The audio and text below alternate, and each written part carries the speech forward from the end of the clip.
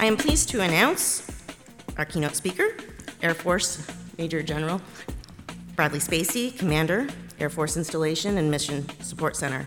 He leads the headquarters responsible for providing installation and mission support capabilities to 77 Air Force installations, 9 major command, and 2 direct reporting units with an annual budget of over $10 billion. Thank you.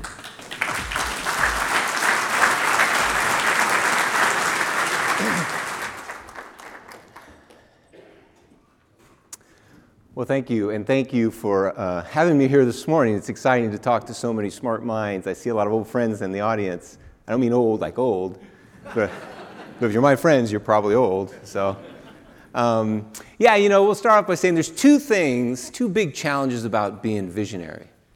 The first challenge is having the foresight to look out in the future and predict beyond what we're thinking what it might look like. Not everybody can do that. I work at it all the time to try and see around the corner over the horizon and then work towards that goal before it's too late. That's the first challenge, but I don't think that's the hardest challenge. The hardest challenge is the second part of being visionary, and that's getting people to listen to you. So as we look out into the future, I wanted to spend a few minutes talking about some of the challenges we face in the Air Force, and I think you face similar challenges, probably driven by some of the different reasons, but some of the same reasons. I'm the facility manager for the Air Force, right? And we've built our bases over time to be an integrated part of our mission, but we haven't necessarily kept up with that threat. When I came in the Air Force 32 years ago, it was the tail end of the Cold War. Some of you probably served in the Cold War as well. Those were great times. They really were. I mean, there was them and there was us. We were right, they were wrong. And 2 great forces poised to do battle on a galactic scale, and many movies and many doomsday reporters painted that picture. And as terrifying as it was pretty exciting. Installations at this time, and I grew up on them. In the 60s and 70s and 80s, my father spent 30 years in the Air Force, and it was a great place to be. They were built for war. Some of them evolved out of World War II bases. Some of them were built new to accommodate new weapons of mass destruction. But there was everything on base, and it was well maintained. There was the commissary. Although when I was young, the commissary was pretty small. The base exchange and myriad support facilities that our engineers took care of in great fashion. We had security police, air police when I was a kid that walked around and patrols through housing. It was one big happy family. Most of the bases were away from population zones, so we had to do a lot of that for ourselves. And it was great because we knew each other, we lived with each other. My father's friends would come over to the house on the weekends, and they'd have big parties, and all the kids knew each other. We built these bases big because they needed to be big. B-52s are big aircraft. KC-135s are big aircraft. C-141s, C-5s are big aircraft. We launch big things out of them. Missiles are big things. They require big infrastructure. Well, I was also there when we won the Cold War. I took my part. I plan on only staying in 4 years, so I think, I came in, we won the Cold War, I'm a war hero, I'll go back and I'll continue pursuing my original goal when I left college, and that was to be an actor in Hollywood. So, if only I would have stayed. But then, right after the Cold War, this weird thing popped up from a country I'd never heard of called Iraq. And then we started gearing up for my first real war, which was Desert Storm. And I'm sure some of you served in Desert Shield and Storm as well. And we ran off to war, and this was going to change everything. We had evolved from the Cold War. We won that one. We were going to retool to fight this new threat, reap the peace dividend that we got from beating the other major power in the world at the time, retool our force, be expeditionary, back to our expeditionary roots in the Air Force that go clear back to World War I, be light, lean, lethal, push our bases up into the enemy, and fight from those new agile platforms. That didn't really happen that way. We packed everything up and we went to war. And we built big giant bases on another part of the world. And we operated pretty much like we did from the bases that we had built for the Cold War back in America. But it started a trend that wouldn't fully manifest for 25 years. where we built big bases that take big maintenance and big sustainment that costs a lot of money. And we didn't think that all the way through, because at the same time we retooled our force to fight and serve in a different environment. Expeditionary requires a different set of skills. The facility management is different when you're talking about tents and expeditionary generators and air conditioners. And that started this cycle that we saw through the 90s, right?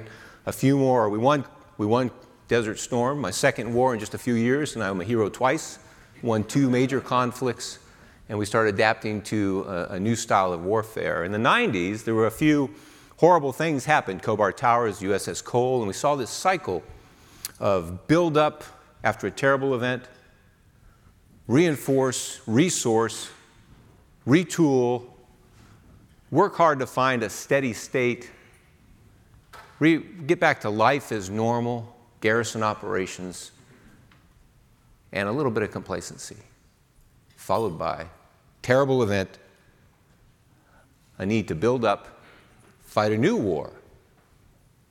The impact on our installations has been that we've done that each time, and we found new things we need to add to them, whether it's in response to the enemy first time coming to our shores in large numbers and doing real damage.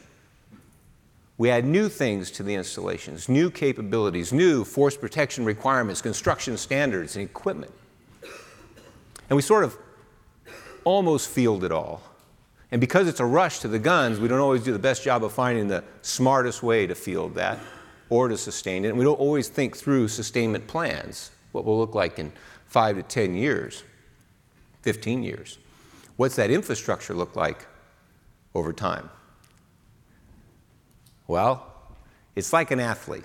There's so many great analogies that go with sports. And this I'll use myself. When I was young and in college, I was fit and ready. I was like that Cold War installation, big and well-maintained, agile and ready for the fight. Well, fast forward after 25 years of adding capabilities without sustainment,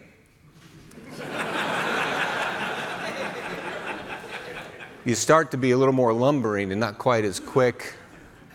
You're a little looser, not quite as tight, and your infrastructure is aging. Without a sustainment plan, that can be terminal eventually, because you just can't keep up with it. So as we sit here now, we have these big, great athletes sort of past their prime, lumbering around, that we have to sustain, competing with the requirement to modernize our weapons system. I was told many times when I'm in the room fighting for installation investment, we'll be okay. We need weapons now. Infrastructure doesn't fail overnight.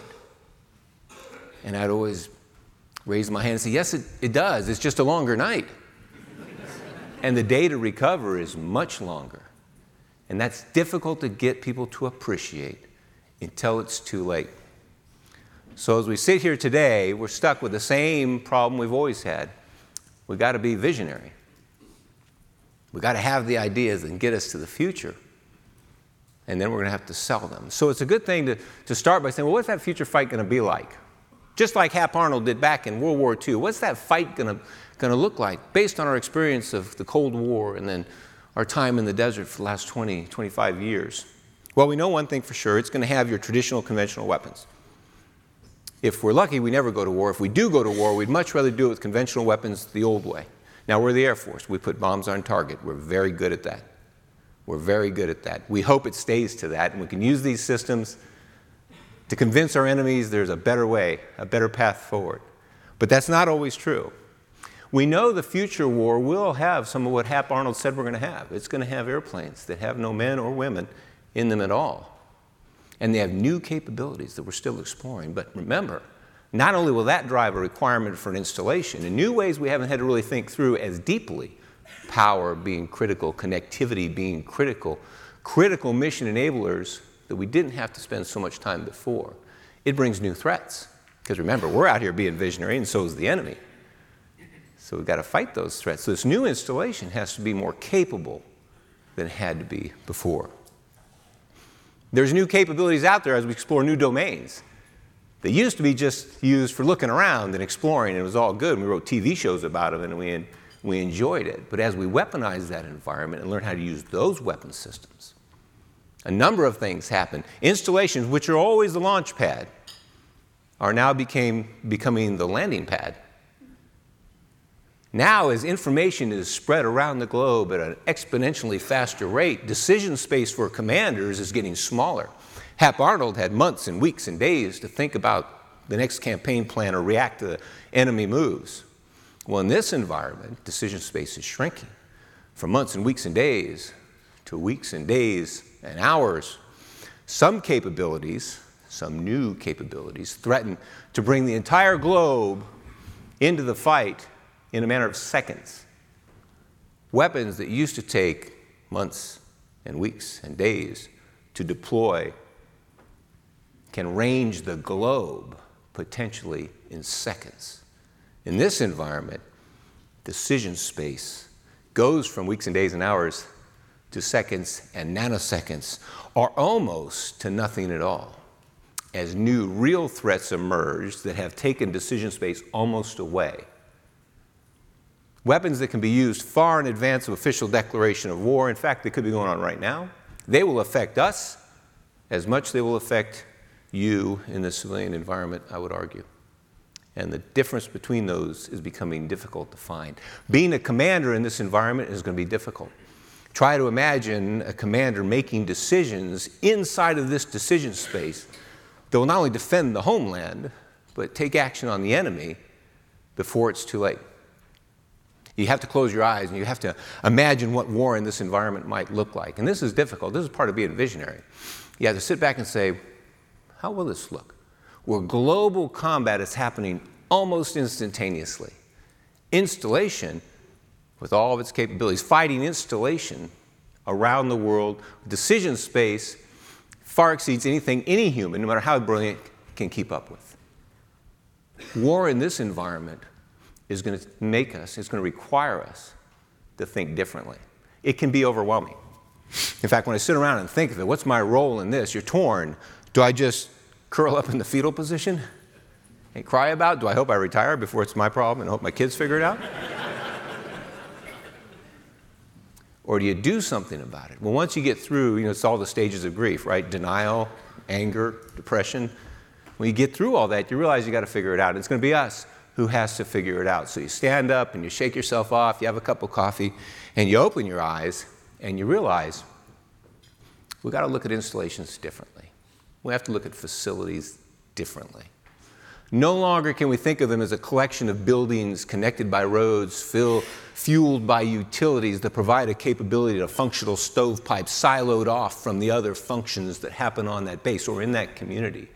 We have to stand back and see that installation, that facility, those facilities, as a single entity that work together in harmony, that talk to each other, that work off each other, that can be wielded together so you can maximize their combined potential. It's really no longer looking at it as a collection of facilities in the military.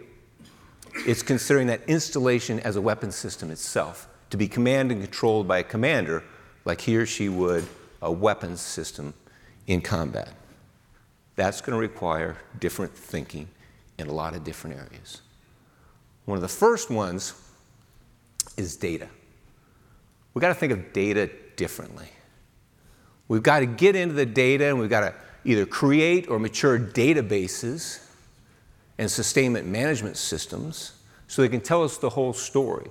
We've got to get to the point where they can talk to each other, where each pixel of color represents a facility, and we can build an algorithm that can age that facility over time and take data from describing the environment from descriptive to predictive to help us look at the environment in the future. But we've got to get beyond that, right? It's beyond predictive, it's to prescriptive data.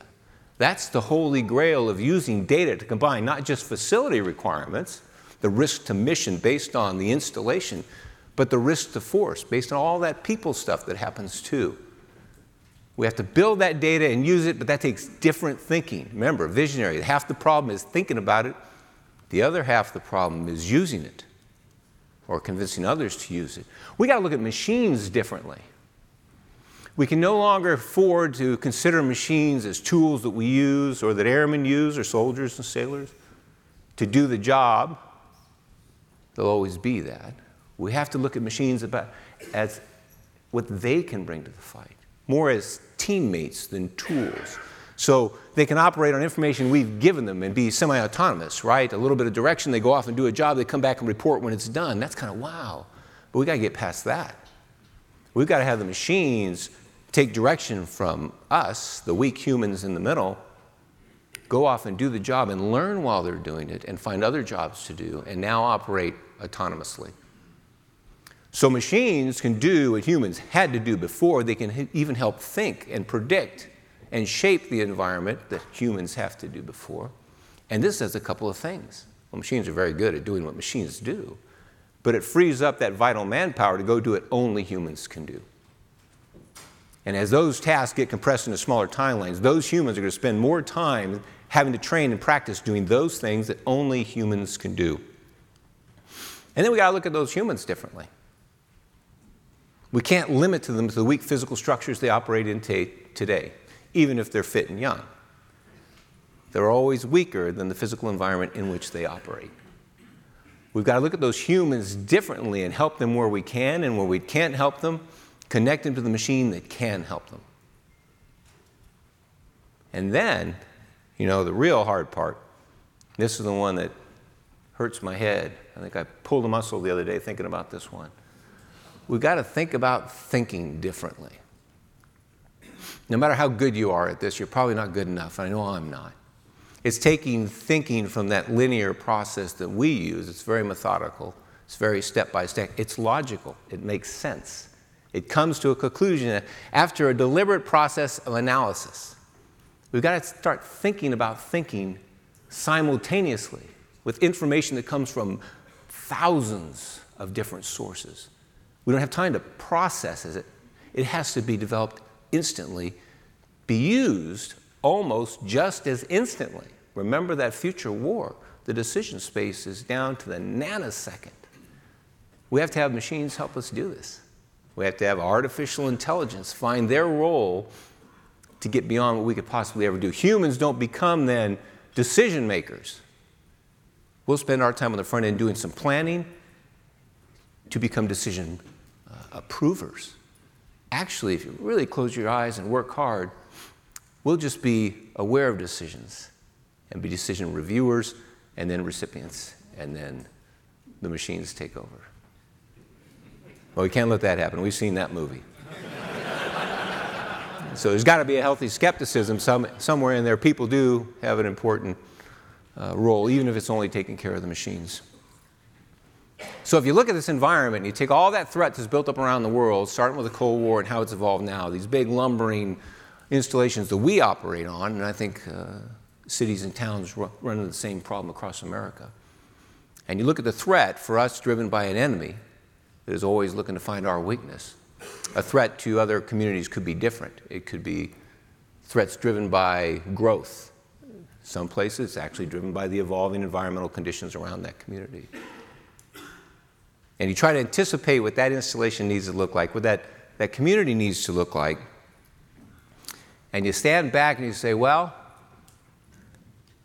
imagine a place where an airman can walk on a base and they're instantly plugged in. They're instantly aware of everything they need to do, their next job, their tasks, their work center. The threat condition is all known and presented to them, either visually or maybe eventually neurally. And their supervisors, bosses, and commanders have the same information about many people and things, where unarmed aerial surveillance is taking place all the time and autonomous ground vehicles are doing their job. And facilities are automated and they're all talking to each other. Where every piece of data that is seen or recorded is put into a big gonculator, and machines are always continuously prioritizing requirements, aligning resources, and in the future, remember, in a war that's potentially installation against installation globally and instantly, absorbing attacks and repairing the base automatically. Imagine a world where machines are talking to machines, are talking to machines, and doing all this work, and you're still not there. Because you got to take it to the next level. You got to sit back and say, okay, now you take all those installations for us, all those communities, and they have to talk to each other. And we have to do this on a global scale, and we have to do it instantly. Now, remember the hard part about being visionary, twofold. Trying to think about it, then trying to do it. Everything I've mentioned in this little presentation, everything that we need to do, the technology exists today. Now we got to do something about it. That's the hard part. So this really isn't visionary at all. This is reporting the bad news that we're way behind. In the Air Force, we're running very quickly to catch up, but we face challenges in the way that we're resourced, in the way that our installations are built, in the way that we rebuild them, and the timelines driven to us by law and policy, often for good reason. It's difficult to get out too far ahead of this discussion. As visionary and as eager to apply the concepts and technologies we might be, we all are way behind the power curve. I think what you have to sit back and do when you're being visionary is you got to really look out far and know that, as my best friend Walt Disney said, if you can dream it, you can do it. He and I have two things in common. We both like cartoons, and we both like to look in the future. So that's what it is. To me, we have to think differently, but more importantly, we have to act differently. And we in the military are tied now inextricably to our civilian communities because so many of our capabilities come from each other. Only together, only working together, solving the problems and employing the solutions jointly will we figure this out and be ready for whatever the world brings to us, whether it's an enemy fighting us or a world ready to evolve around us. I know we can do it. Thank you for your time this morning. Appreciate it.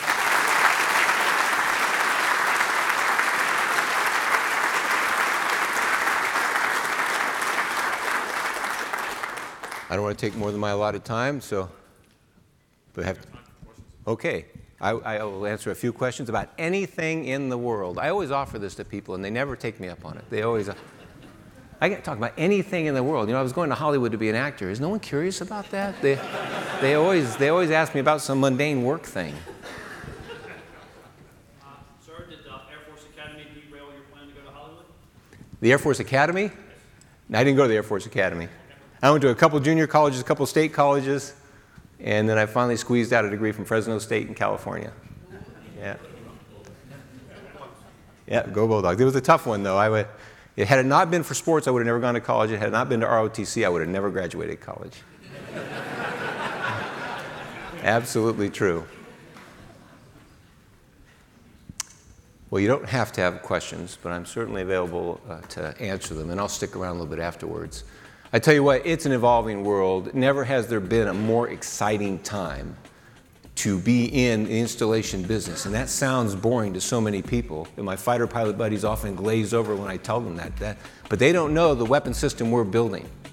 They're trapped by, forward is down, back is up, left and right. We're not. We've got the whole world to look at. All right, thank you.